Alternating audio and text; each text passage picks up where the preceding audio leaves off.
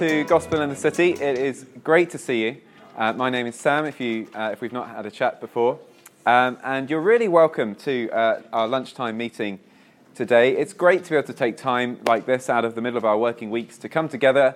Most of us are Christians. All of us, I guess, are interested in understanding God at some level. Great to get together to be able to do that in a kind of warm, relaxed environment. Do keep helping yourselves to tea and coffee, or there's 2 trays of sandwiches this week, so lots to go around, so do help yourselves.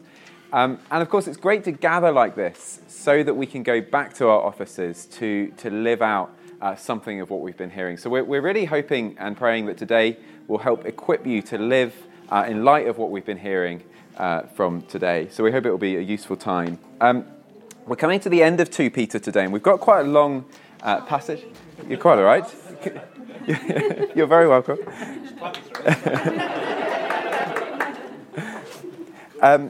We have quite a long passage today. We're finishing up 1 Peter today. Would anybody appreciate a large print copy of the text? It's 1 Peter 4:12 to down to the end of chapter 5. Now, some of you can get it on your phones, but there's no shame at all in having a large print one. Anybody else for a large print? Just because it will be useful for you to be able to see it. Yes, there we go. Asking for a friend, of course. Okay, great. If you otherwise, you should have the normal size font or the very tiny print there on your tables. So why don't I read that and pray, and then we will be having a look at the end of 1 Peter. So Peter writes, "Beloved, do not be surprised at the fiery trial when it comes upon you to test you, as though something strange were happening to you. But rejoice insofar as you share Christ's sufferings, that you may also rejoice and be glad when his glory is revealed. If you are insulted for the name of Christ, you are blessed, because the Spirit of glory and of God rests upon you. But let none of you suffer as a murderer, or a thief, or an evildoer, or as a meddler. Yet if anyone suffers as a Christian, let him not be ashamed, but let him glorify God in that name.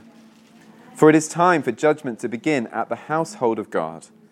And if it begins with us, what will the outcome for those who do not obey the gospel of God be? And if the righteous is scarcely saved, what will become of the ungodly and the sinner? Therefore, let those who suffer according to God's will entrust their souls to a faithful Creator while doing good. So I exhort the elders among you, as a fellow elder and as a witness of the sufferings of Christ, as well as a partaker in the glory that is going to be revealed, shepherd the flock of God that is among you, exercising oversight not under compulsion but willingly, as God would have you, not for shameful gain, but eagerly, not domineering over those in your charge, but being examples to the flock. And when the chief shepherd appears, you will receive the unfading crown of glory. Likewise, you who are younger, be subject to the elders. Clothe yourselves, all of you, with humility towards one another, for God opposes the proud, but gives grace to the humble. Humble yourselves, therefore, under the mighty hand of God, so that at the proper time he may exalt you, casting all your anxieties on him, because he cares for you. Be sober-minded, be watchful. Your adversary, the devil, prowls around like a roaring lion, seeking someone to devour. Resist him, firm in your faith, knowing that the same kinds of suffering are being experienced by your brotherhood throughout the world. And after you have suffered for a little while, the God of all grace, who has called you to his eternal glory in Christ, will himself restore, confirm, strengthen, and establish you.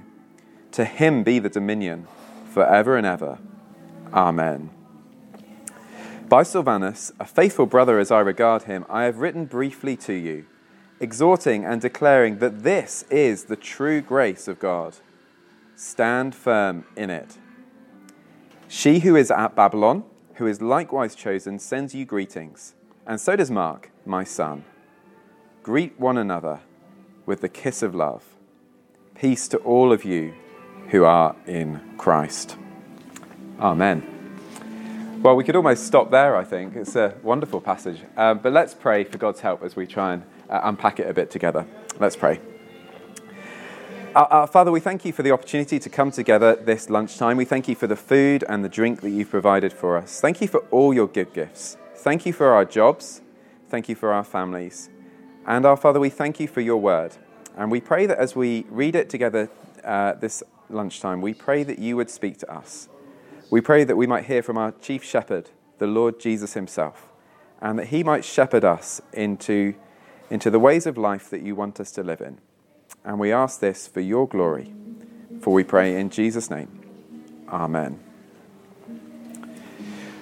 Well, we've reached the end of our whistle-stop tour through 1 Peter. We've taken about 5 weeks to go through this lovely letter. It's a letter written to Christians who are suffering. Now, it's important, though, to realise that they're not being thrown to the lions. Instead, they are being insulted for the name of Christ. Did you see that there in chapter 4, verse 14? They're facing social exclusion. They're being marginalised. They're being insulted. And Peter says to these Christians, expect that. Because you are strangers in the world. That is who we are as Christians. This world is not our home. We are just passing through. And so we've called this series How to Be Strange, because Peter actually encourages Christians to live as strangers in the world. We saw in the first week that we have a strange hope. Our home is with God for all eternity. And so this that hope kind of makes us strange. It makes us different as we go through this life. We'll live different but strangely beautiful lives. And we saw then in week 3 that those lives will be marked by being strangely resilient. Because we believe that Jesus is Lord, we're actually sort of freed up to be able to love people even when they are harming us, protected by Christ the Lord. And we'll live strangely focused lives. Just as Christ died and lives forever for the will of God, well, so too we as Christians can consider ourselves dead and now alive forevermore to always live to God's glory. We're strangely focused. Well, that's what we've seen so far in 1 Peter. And today Peter kind of summarizes all that together in really just one verse at the end of our passage. So have a look at chapter 5, verse 12. Peter says, I've written briefly to you, exhorting and declaring that this is the true grace of God. Stand firm in it. Well, we're going to unpack that this afternoon and look at that phrase and try and understand what Peter means by the true grace of God and what it means to stand firm in it. So firstly then, what is the true grace of God? It's interesting phrasing that, isn't it? It sort of suggests that not everybody is going to appreciate what the grace of God really is. Peter needs to emphasize, no, this is the true grace of God. So have a look at chapter 4, verse 12, and I think we'll get a sense of why he's having to stress that. Peter says, Beloved, do not be surprised at the fiery trial when it comes upon you to test you, as though something strange were happening to you. So I think Peter's worried that these Christians won't recognize the true grace of God. They're experiencing a fiery trial. They're being insulted for the name of Christ. They're being marginalized because they're Christians, and they're surprised about that. They think it's strange that Christians would have to suffer in this way. And so Peter says, verse 13, he says, Rejoice, insofar as you share Christ's sufferings, that you may also rejoice and be glad when his glory is revealed.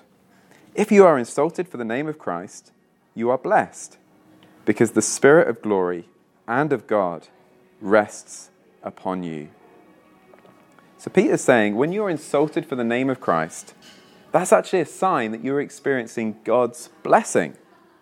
Now, it doesn't feel like that, but Peter's saying that is the true grace of God. Sharing in Christ's sufferings before then sharing in his glory. That's always going to be the path to God's blessing. Sharing in Christ's sufferings, sharing in his glory. That's the true grace of God. And so if you are insulted for being a Christian, if you're marginalized because you're a Christian, that is actually a really good sign that you are experiencing God's blessing. It means that the Spirit of glory is resting on you. The same Spirit who filled Jesus' soul, his human soul, that same Holy Spirit fills you. He's shaping you to share in the same realities that Christ experienced. It means that you are strangely blessed. Well, over the past few years, we've seen a number of quite public examples of Christians who have been persecuted for holding to Christ's teaching. So we can think of the Ashes family, Tim Farron, more recently Israel Folau and Billy Villapola. And we might also think about this time last year of the Presbyterian Church in Ireland, my church. Now, there's a couple of things that might make us kind of miss the big point here. The first issue that might make us miss the point is that all those things that I've mentioned there all concern the issue of human sexuality. And we might not think that's a very central issue. And we might think we'd prefer to be talking about being persecuted for actually, talking about Jesus. But the reality is that this is where the discussion and the debate is, isn't it, at the minute in our society? Not even just among Christians, among people just generally in society. It's an area of discussion and intense debate. And as Christians, we're going to have to hold firmly to what Jesus says about that, even if it comes with a cost. And we might also look at each of those individual examples and think, oh, I'm not quite sure about the way they did that there. I'm not quite sure about that, and so on. But as you take that list together, Ashes, Tim Farron, Israel Folau, Billy Villapola, PCI, you'd have to say overall there's a pretty clear sign, I think, that they were holding to Christ's teaching and they were insulted and reviled and mocked because of the stances they took. Billy Villapola is an England rugby player who posted a thing saying that he supported the Bible's view of marriage. And it's very helpful to see just how clearly England rugby responded to that. They said, we do not support these views. So nothing about the tone. They don't support the views themselves. They're not allowed to be publicly expressed. And Billy Villapola was disciplined for expressing those views publicly. Okay, so those are the two things that hopefully, once we've got those out of the way, we can see the main point. The point I really want us to see today is Peter would say, when those people were being insulted and maligned for holding to Christ's teaching, Peter would say they were being blessed. Tim Farron, as he was being dragged through the media, was being strangely blessed.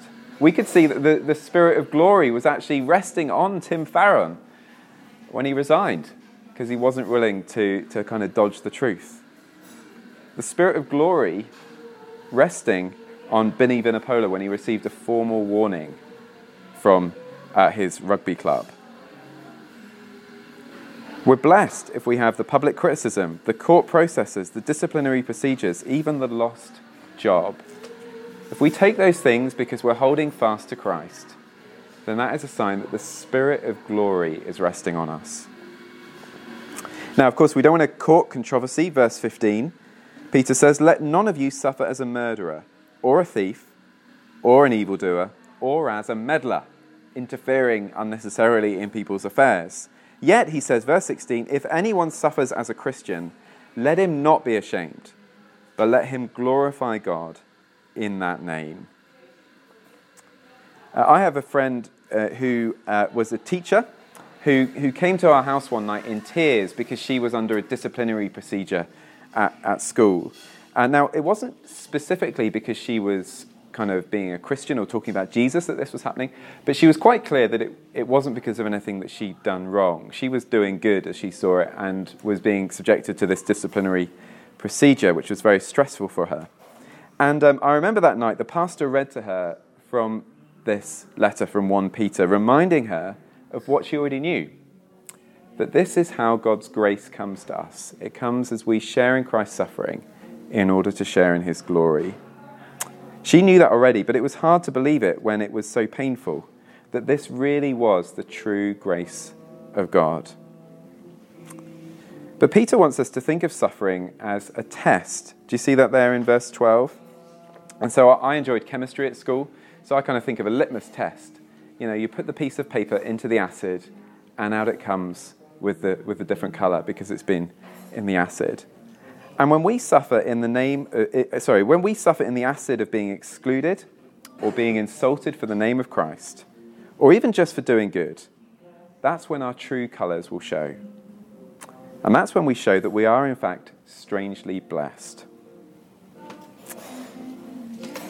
Glenn Scrivener, kind of well-known evangelist, I remember when he came to speak to us here on Gospel in the City, I was sort of pressing him saying, give us your top tips for how to kind of share the gospel in the workplace.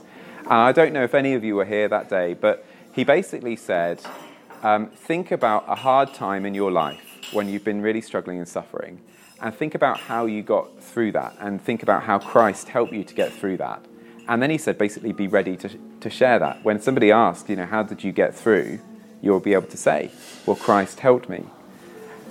I think that's so helpful, isn't it? That's going to be almost the most powerful witness we can offer, I think, in our workplaces. Lots of people are trying to conform, lots of people are trying to perform, lots of people are trying to be nice and fit in with the various policies, and we will want to do that too. But when the pressure comes, that's when our true colours will show. That's when we'll show that the Spirit of glory is resting on us.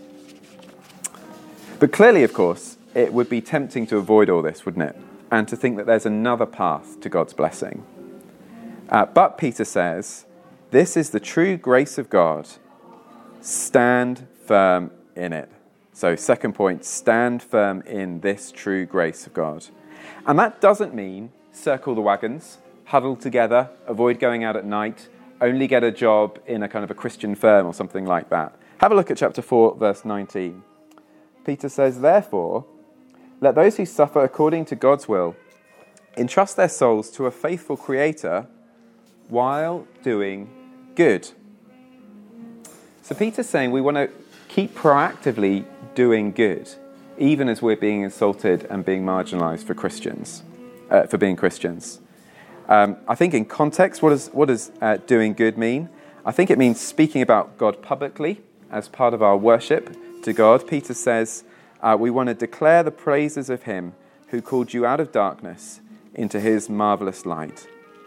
And it means keep living those attractive lives. Keep your conduct among the Gentiles honourable, so that when they speak against you as evildoers, they may see your good deeds and glorify God on the day of visitation.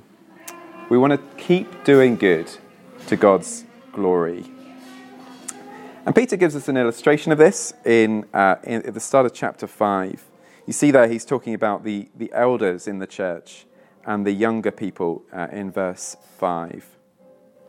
Now, obviously, he's talking about a church context here, but I think Peter would presumably say that whatever Christian leadership looks like in the church, that should be kind of what Christians do whenever they have leadership responsibility outside the church too.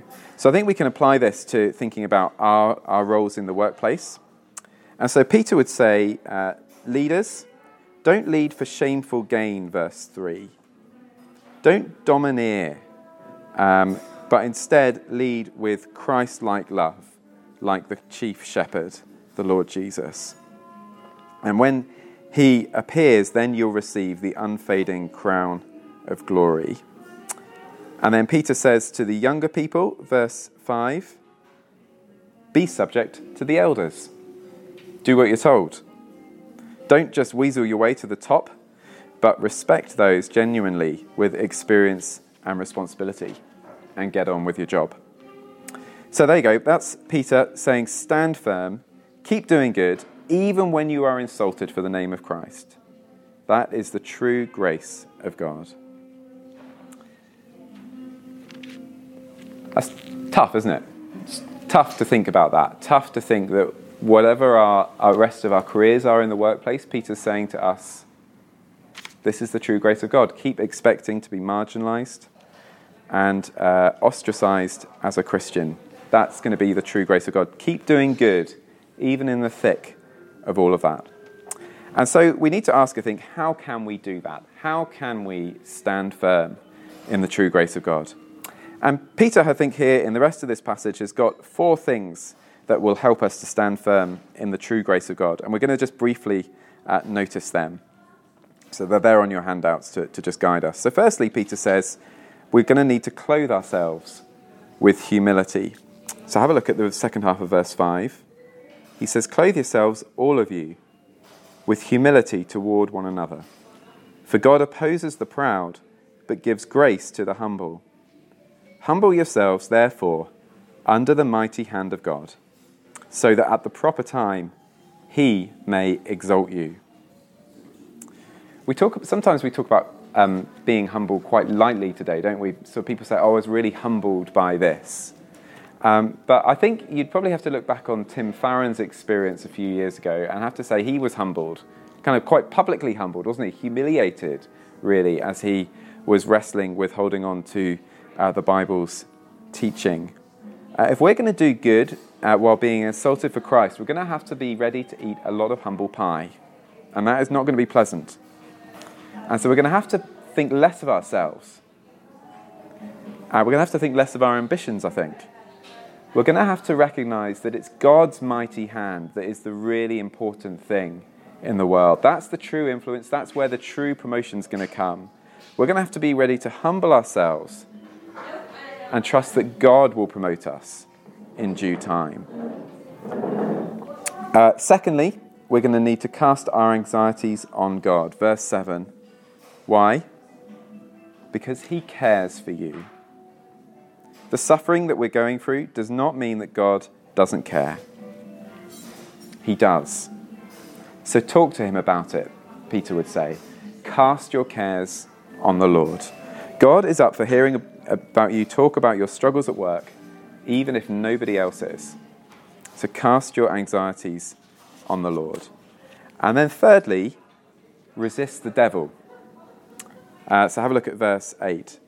Peter says, be sober-minded, be watchful. Your adversary, the devil, is prowling round like a roaring lion, seeking someone to devour.